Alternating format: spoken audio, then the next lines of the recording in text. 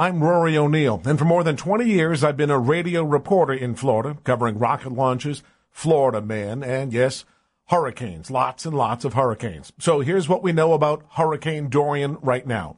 It did wipe out the northern Bahamas. It brushed the eastern coast of Florida, and it's hitting the Carolinas as a Category 1 storm and is pulling off the coast.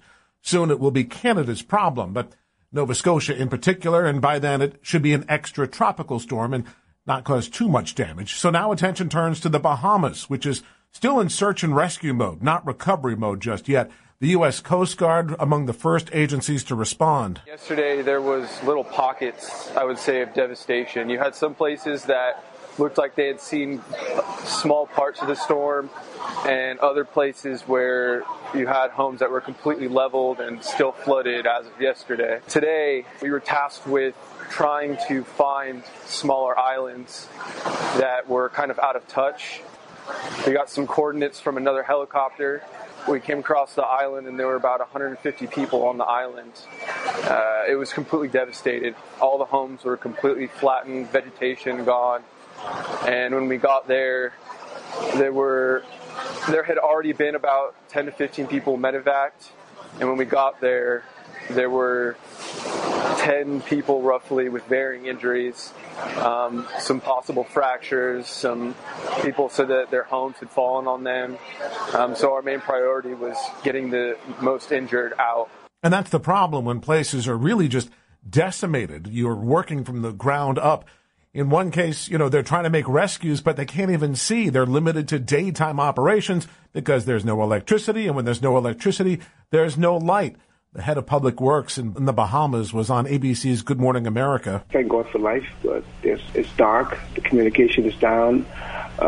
We do not know what is going on right now. There's a Florida lawmaker named Chevron Jones. He's Bahamian, and he was able to contact a cousin who was actually part of the search and rescue effort. He actually posted the phone call, he recorded it, and put it on Twitter. Our search and rescue is still going on. We're still trying to account for folks, for families.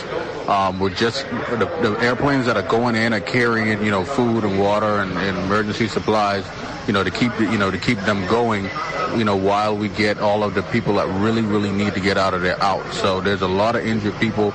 We're just trying to, we're doing rotations right now, getting them out. And you're exactly right. I think next week will be a better time. At least the emergency efforts should have died down. But right now, some of the first people going in are members of an urban search and rescue team that's based out of the city of Miami. The city, dipping into its own resources, they'll pick up the tab for this project.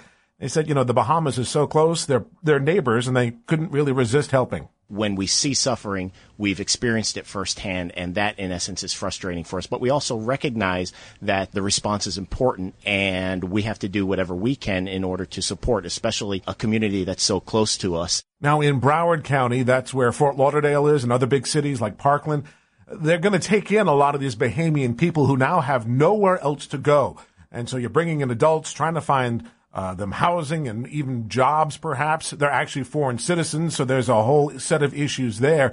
Now, the school superintendent in Broward County, Robert Runcie, says they're actually getting ready to take in some of the kids who are going to need to learn reading, writing, and arithmetic. I think we have a moral responsibility at this moment, given the fact that we have been spared the worst of the hurricane, to help our families, our friends, that are in the Bahamas. But all that's part of the long-term recovery. At the moment, it's still search and rescue mode.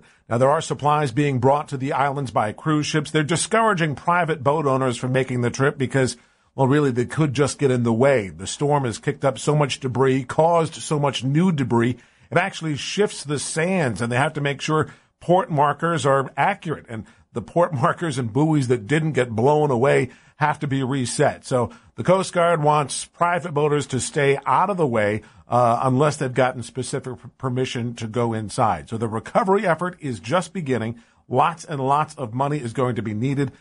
So how'd we get here? Is this Hurricane Dorian all part of global warming, or is it just a fluke? Well, it's the second year in a row we've had a landfall by a Category 5 hurricane. That's pretty rare. It's also the most powerful Cat 5 storm ever recorded in that part of the Atlantic. So it is a history-making storm. Phil Klotzbach used to work with the late Dr. William Gray. at Colorado State University. They're actually hurricane experts, yes, based in Colorado, but they're hurricane experts. And Phil is part of the team that releases one of those annual hurricane predictions. Like, is it going to be busy this year? Is it an active season, et cetera, et cetera? You know, there are more of these forecasts coming out every year, but Dr. Gray started it back in the 1980s. Phil says these forecasts are important and they can help communities like the Bahamas know if it's going to be extra busy. You know, the thing we always say with all the seasonal forecasts is it's, you know, our best estimate at any particular time of how active the season is going to be, but we can't say where the storms are going to go. And so obviously you just need to be prepared the same for every hurricane season. You know, hopefully it won't be as bad as last year's was, but, you know, even if we only get one significant hurricane all year, you know, if that significant hurricane hits you, it's an active season for you. I usually interview Phil once or twice a season, and it's funny that he can recall numbers and dates and years and which storm and which letter. And I can't remember lunch yesterday.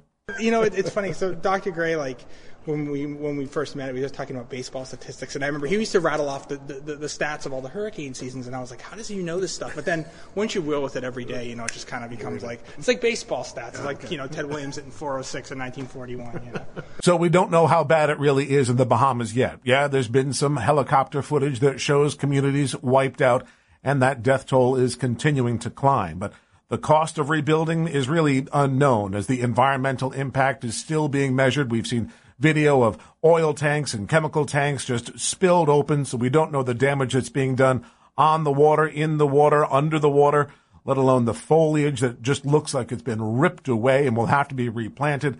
So the cost of rebuilding all this is one thing. And then what do you rebuild? Do you make it like it was before?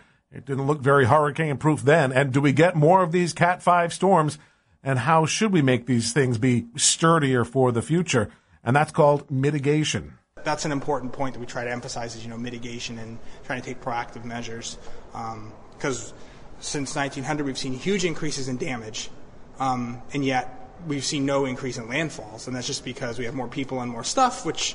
Because what happened in the Bahamas really could have happened to Florida. The initial forecast, yes, that one the president drew the Sharpie around, allegedly. That initial forecast did have Dorian coming right through Florida like a steam engine, right through the heart of Orlando over Labor Day weekend. Imagine that, all the tourists and a Cat 5 storm storming and rolling overhead for days because it was a slow mover.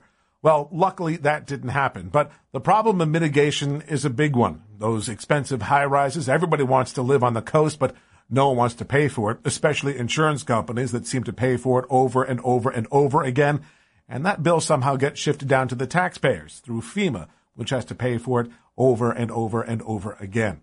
So the relief efforts are underway in the Bahamas. It's going to take a long time. It looks like Florida missed the worst of it. It will cost tens of millions of dollars to clean up all the damage along the whole Florida coastline. And we're still not sure what the storm reports will be from the Carolinas, but they'll need to be cleaned up too. And we're all going to pitch in through tax dollars and through insurance premiums. But that's the way the system works, because we'll also pay for it through our generous contributions, charities, churches, and the human spirit. I'm Rory O'Neill.